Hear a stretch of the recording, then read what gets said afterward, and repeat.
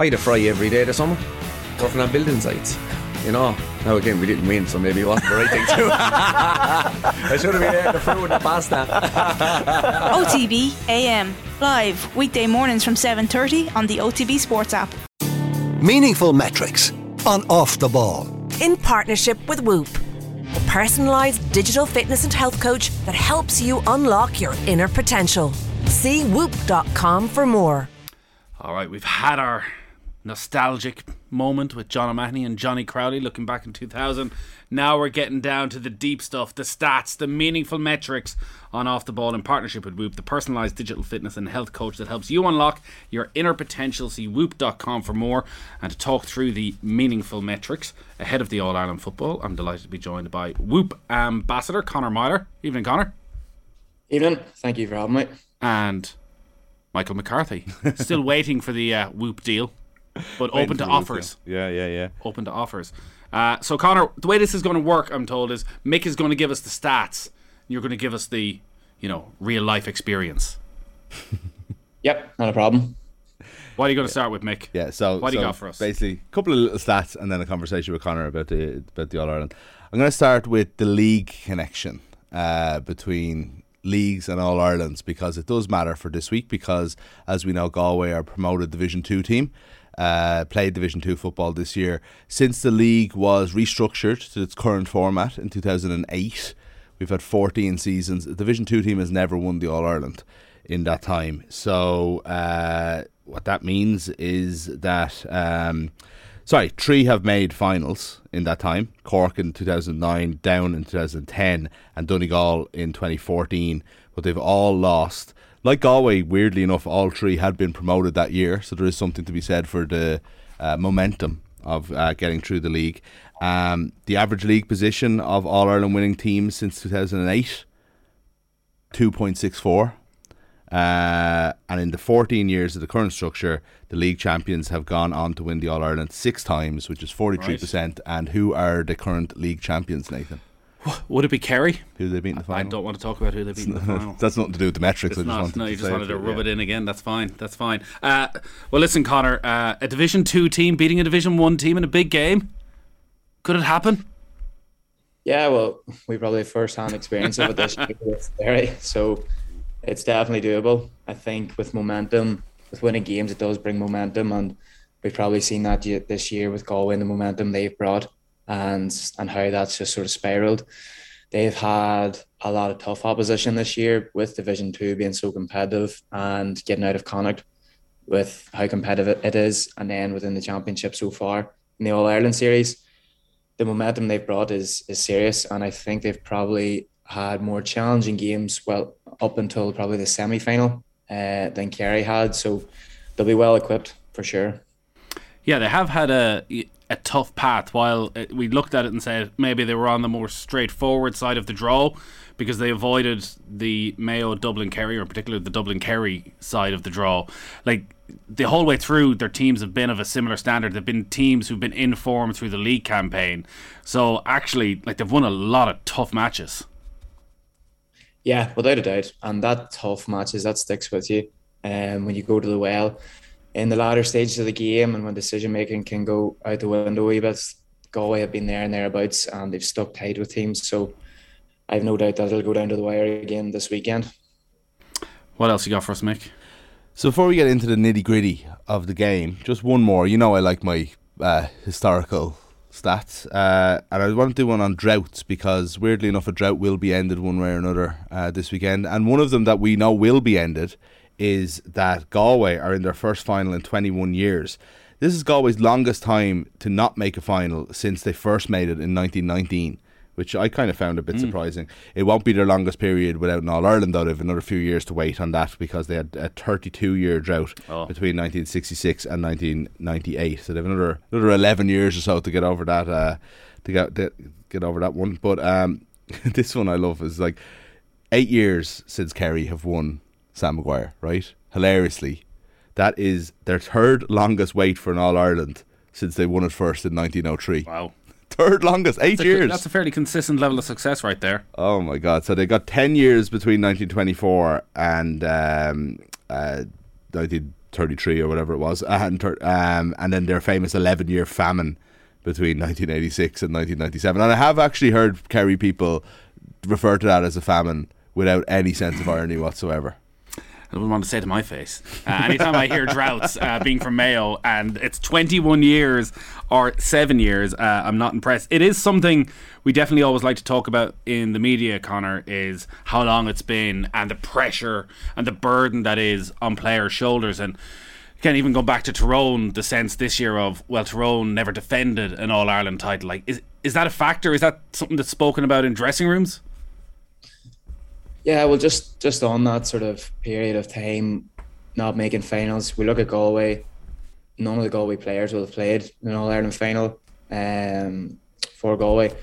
When you look at Kerry, a number of these players will have played in 2019 and previous, so they have that final experience, and that will, without a doubt, stand to them. Although Pádraig Joyce and John Devilly will have know a wee bit more as well from a managerial point of view.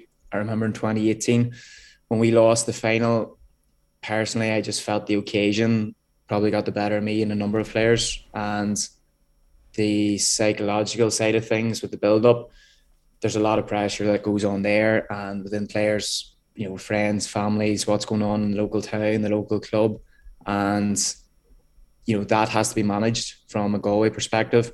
For them, it's a case of playing the game and what they've done so well so far, and not seeing it as an All-Ireland final, but you know, as the same game, just on a special occasion. For Kerry, I have no doubt that they'll be well rehearsed in that aspect.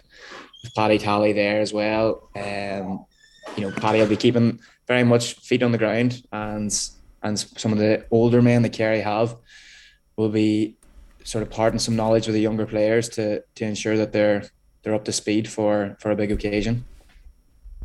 Conor, do you think there is a county mentality though that exists? I'm thinking of you guys really, like obviously, you know, it was your first final in a long time in 2018, but you would have come into it thinking, you know, it might not be the same people, but when Tyrone rake All-Ireland finals, we tend to win them, you know, and even last year, I suppose, there was just a kind of a sense of we're playing against a team who don't really have had problems getting over the line, let's say, to be nice to Nathan. Whereas we know that, you know, Tyrone have this tradition. Does that come into it at all? Or are these days players just so nuts and bolts and we're just focusing on the matchups and the game at hand? No, I think the psychology is huge. It's probably more impactful than the physical side of things, and even the time between semi-finals to finals now for both teams. Neither team will get fitter, faster or stronger, but tactically and psychologically, how they manage the game and the occasion will probably be the biggest telling factor in the game, I think. You know, how do Kerry manage conceding an early goal, or in the flip reverse, Galway? If a team gets 4 or 5 points ahead, how they handle that, yellow cards, red cards, all those scenarios. And again, decision making on the ball, it nearly feels like with the crowd and the atmosphere, it feels like you've no time on the ball at all. And your decision making is going to be huge. Tackles, turnovers, and that side of things. So the psychology is massive. Whoever handles that pressure better is definitely probably, in my eyes, the team that's going to go ahead and win it. Mick, looking at goals, and we mentioned the 2000 final there, the first game, the drawn game, there was no goals in that one. It's a bit of a rarity that there's no goals in an All-Ireland final. But Kerry have been particularly mean at the back this year. Yeah, so I was surprised actually when I seen this, just how mean they have been. So they've played 15 games in league and championship this year and have conceded only 3 goals, which is quite amazing. Cormac Costello's goal in the second half of the semi-final was the first goal they've conceded in the championship. In the league, they conceded a penalty to Conor McManus, and Darren McCurry in your game, Conor, got one past them. The only goal they conceded from play in the entire league. So really tough to score goals against Kerry. I didn't necessarily. That's funny when you dig into these stats. Like, I hadn't necessarily seen Kerry as such a kind of a tight, mean team. You look at Galway on the other hand, and goals are going to be so important this weekend. Galway have conceded 6 goals in their last 3 games. They conceded 1 to Derry, as we know. They conceded 3 to Armagh and 2 to Roscommon in the Connacht final. A lot of those goals are late as well, let's be honest. but definitely not as tight as Kerry have been so on the evidence we've seen so far. During the semi-final, Conor, I was remarking when at one stage Kerry had 14 men back behind the ball. They were tackling like animals and weren't giving Dublin a split second on the ball. But looking at them going, God, you think of the great traditions and the way we think of Kerry football, that if they were to lose this game, they'd get absolutely hammered for being so defensive. But they have the forwards who are so electric that we focus a lot on them rather than how defensive and how they've changed the defensive structure. When you think back to playing them over the last few years, and like Mick outlined, that defensive record, 3 goals in 15 competitive games, is a remarkable record. Are they a very different defensive outfit now? Yeah, I think that Kerry have probably realised that their defence was their Achilles heel in the past, and that was obviously the reason that Paddy Talley was brought in to try and rectify that. From a Galway perspective, I know last year when we played Kerry, it was a case of throwing caution to the wind as well, and we went without a sweeper. Both teams went without a sweeper, and it was a bit of a shootout. For our goal in the league this year, it was a long kick out, a long kick in, and then a great finish. So there's lessons to be learned there. If you're trying to play with a sweeper but you're pressing up on a kick out, there's going to be gaps at the back if you can get a long kick out away. And I can see Galway getting joy if they target that long kick out from a Kerry press with some of the height and physicality they have around midfield and in their half forward line, where Kerry are, from a half back perspective, quite small. You might see a change in clientele there from the Kerry perspective. Could Adrian Spillane start? Could Jack Parry and Dermot O'Connor possibly start? If Galway attempt to target that long kick out. But if Galway are conservative, I can't see them scoring goals because it'll allow Kerry time to get back. If they try and transition quickly, it'll open up opportunities. From a defensive perspective as well, there's probably a narrative as well within Kerry and Dublin the last number of years that it's been so attacking and free-flowing, but both teams will play 14 men behind the ball at times, and every team does it.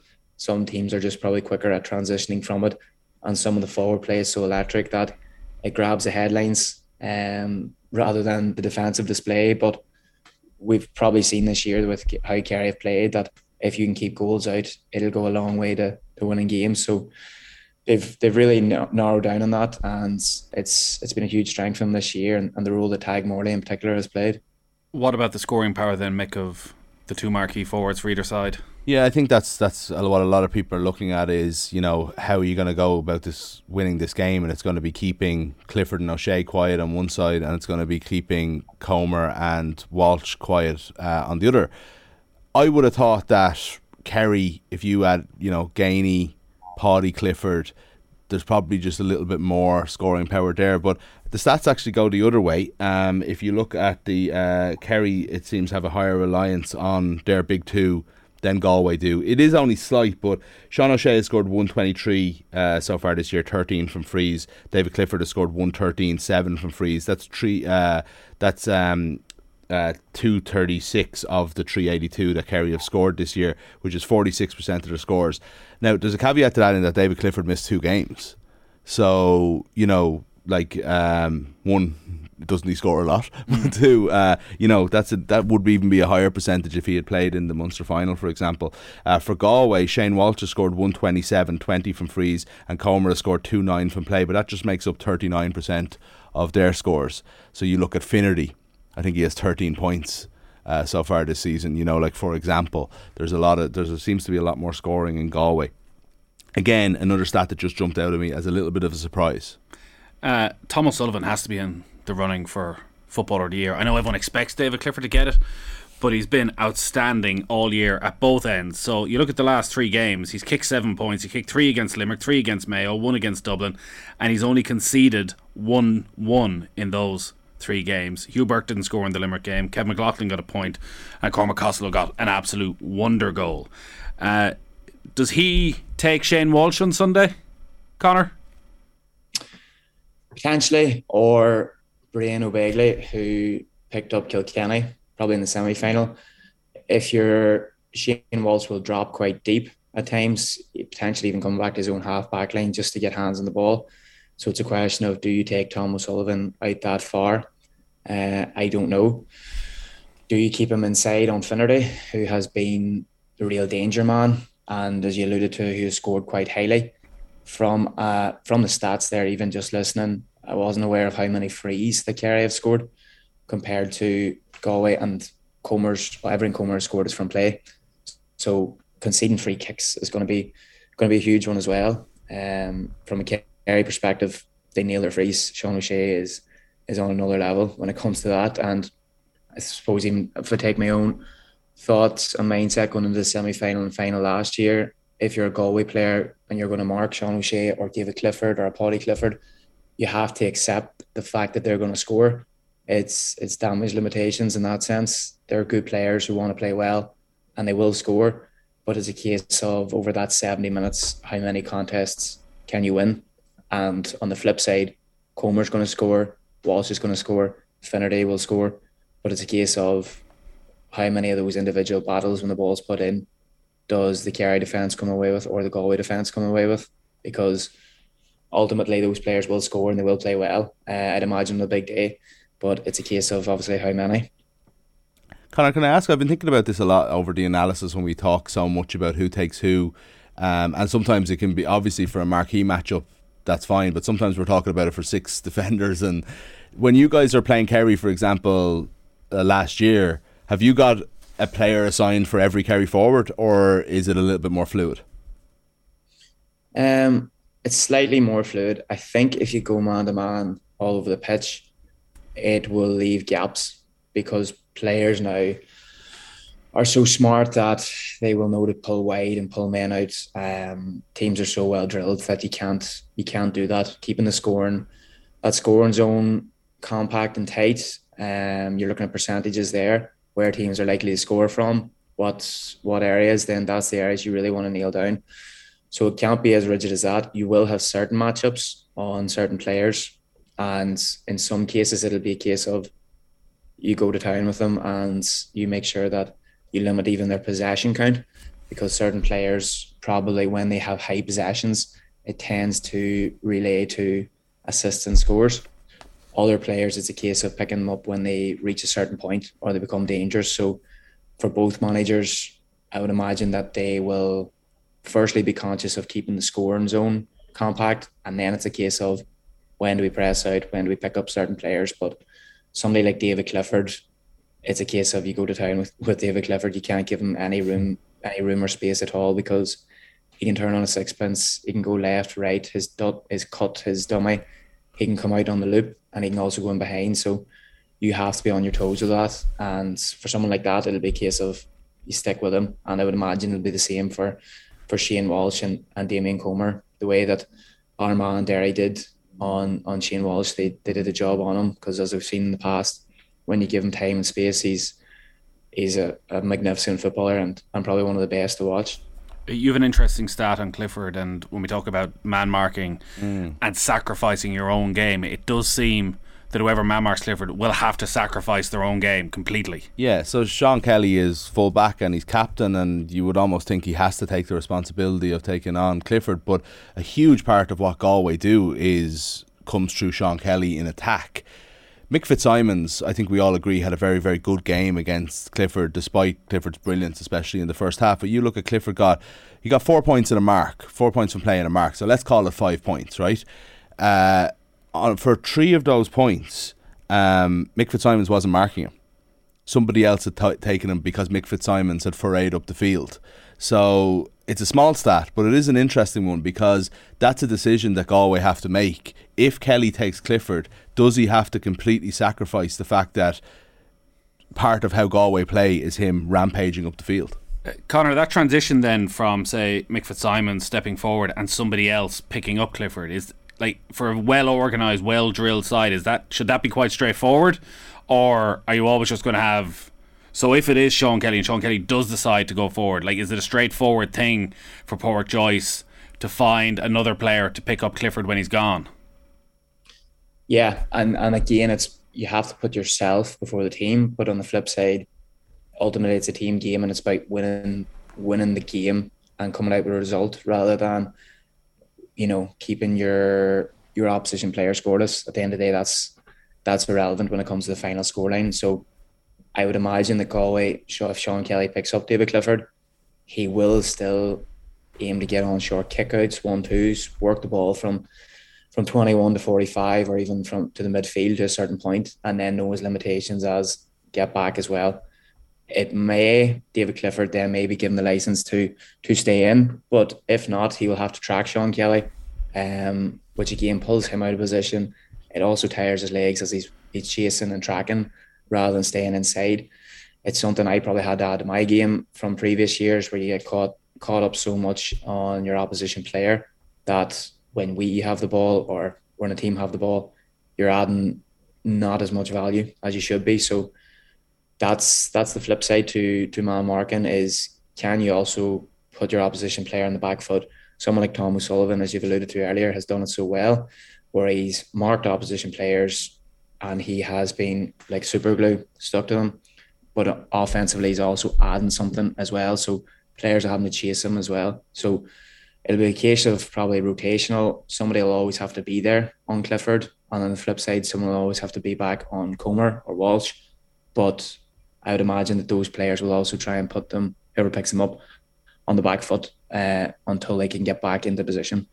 Conor, Kerry have an incredible array of attacking talent, and there are many great forwards in the game right now. But when you and Tyrone have been preparing for matches over the last 2 or 3 seasons, is Clifford different? Like, do you sit down and spend more time on how you as a team are going to stop him, because you know if you don't, he can single-handedly destroy you? Like, is he that good that he deserves special attention compared to any other player in the country? Look, he's probably the best player in the country, along with the likes of Walsh and Sean O'Shea from a talent alone aspect. But if you can overemphasise David Clifford, then you lose sight of the players around him. Plus, it's the boys around him who make him tick, the likes of Potty, who will get the ball into him. Sean O'Shea, David Clifford can't do much if he doesn't have his hands on the ball. You take Ronan McNamee marking him last year. I remember speaking to Ronan and just saying, look, this man's going to score. He's a quality player. But, can you win X amount of battles here? 1-1. Clifford's probably going to score 4 or 5 points at least this weekend.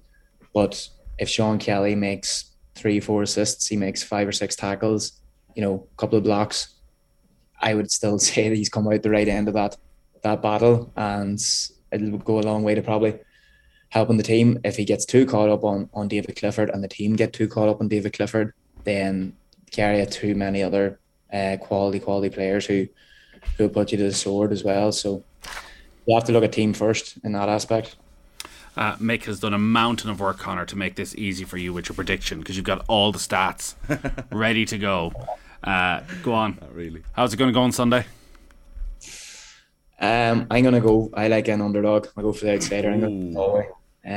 That said, now, it'll be a case of how quickly they can adapt to the game and without playing the occasion. I'd imagine that Galway is bouncing at the moment in the build-up. Can the players, isolate themselves, even from a Whoop point of view? In the build-up to the All-Ireland final last year, big emphasis for me was sleep and recovery that week, trying to avoid, I would delete all my social media, etc. Try and find time to just quiet time, to meditate, to cold bath, just to keep my focus on the game. And then the closer you get to the game, you want to start thinking about, right, I'm a good player, I've done the work.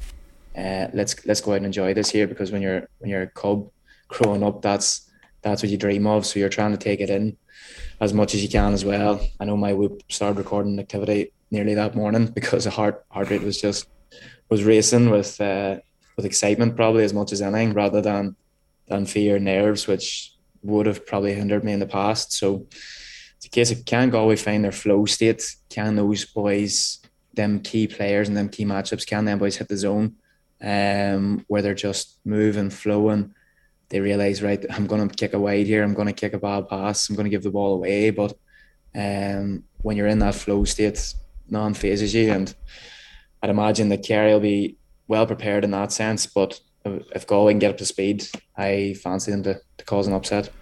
I'd say myself and Conor's Whoops were at a similar level when Ryan O'Donoghue was standing over the penalty though. Anyways, Conor, great stuff. Enjoy the game. Thank you, folks. Thanks for having me on. Meaningful metrics on Off the Ball. In partnership with Whoop.